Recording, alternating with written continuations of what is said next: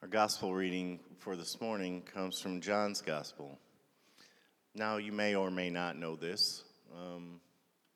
There are 4 gospel stories in our Bible: Matthew, Mark, Luke, and John. Do you know how many talk of the birth of Jesus? 2. 2 of the 4. And those 2 gospels would be Luke and Matthew. Very good. So Luke and Matthew have birth narratives. They talk about the birth of Jesus. Mark doesn't talk about the birth of Jesus at all. Mark picks up with Jesus' baptism in the desert. And John talks about a pre-existent Christ. And I'd like to just look at what I think is some of the most beautiful prose ever written. This is the book of John. The Word was first, the Word present to God, God present to the Word. And the Word was God, in readiness for God from day one. Everything was created through him. Nothing, not one thing, came into being without him. What came into existence was life, and the life was light to live by. The life light blazed out of the darkness, and the darkness couldn't put it out. There once was a man, his name John, sent by God to point out the way to the life light. He came to show everyone where to look, who to believe in. John was not himself the light. He was there to show the way to the light. The life light was the real thing. Every person entering life, he brings into light.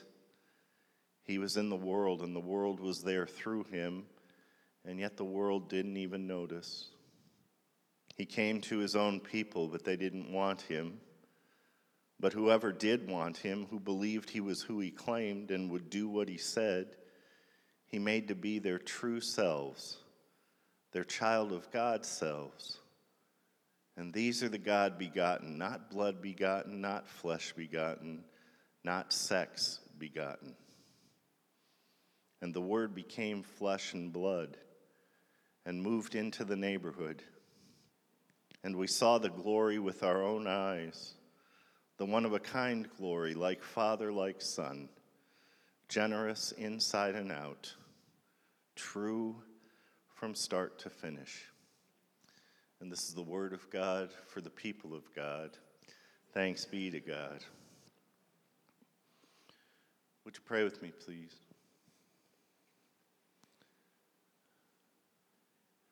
Oh God, you've poured upon us the new light of your word. Grant that this light taken into our hearts may shine forth in our lives. Open our minds, our hearts, our ears to your word for us this day. Amen. I have a special love for books and music. And I think part of it is when you open up a book, it could have been written by somebody who's been dead for hundreds of years. When you can still read their words, you're able to have a conversation with that person in a real kind of intimate way.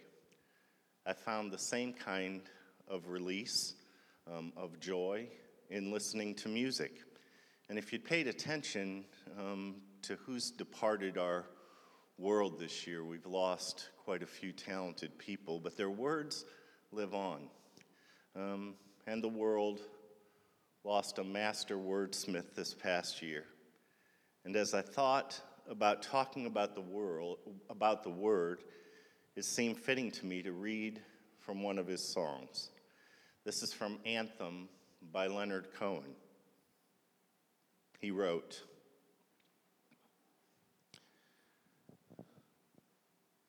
"The birds they sang at the break of day, start again, I heard them say. Don't dwell on what has passed away or what is yet to be. Ah, the wars, they will be fought again.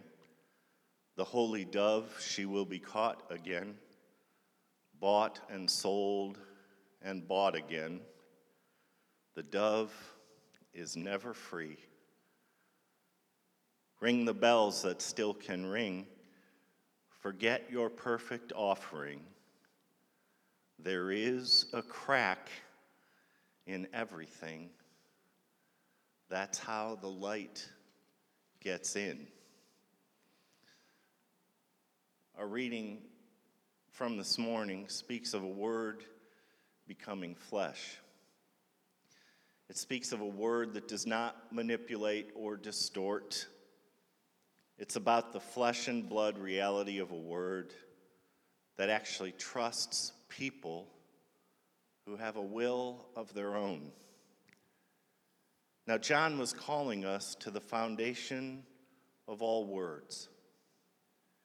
There's power there. And the question this morning, I think, is what power we will give ourselves over to. Do we open ourselves to the light that comes in, a wisdom that comes with that light? Or do we just give ourselves over to the words that we already know? The spirit of our age. The spirit that covers over the cracks to keep light out. And says that all that there is what is presently before us. The words of John remind us of the truth of our Christmas story, that God is found here, that God is in life. And we seek words that affirm and inspire our hope. We seek words that inspire and challenge us. We need words that call us into the care of others and the continual pursuit of justice for all. And John writes, that word has come and continues to live among us and was from the beginning of all time. God breaks through in cracks like light penetrating the darkness, and the darkness will never overcome it. This is the season that reminds us quite powerfully that light continues to break in. Yet it takes a whole journey to really, really see it. You know, we live in a time that just loves fast food. Yet the stories that sustain us remind us that wisdom and discernment, it just takes time and commitment. So we're called, I think, to a time of wonder. And I think to encounter God in your own life is to really wonder. And this wonder often causes us to look at life in a new way, full of beauty and hope. And when we see light in the darkness, be it the first rays of sunshine of a brand new day, or the moon in the middle of a winter night tucked into a myriad of stars, that light changes us. In the coming of the Word, we are offered a word that is different than our many words that hide light. We're offered a different word for our journey through this life, a word that affirms that God walks with us, as God shares gifts of growing wisdom, imagination, creativity, love, and grace with us every step of the way. And that is good news of great joy to all the people.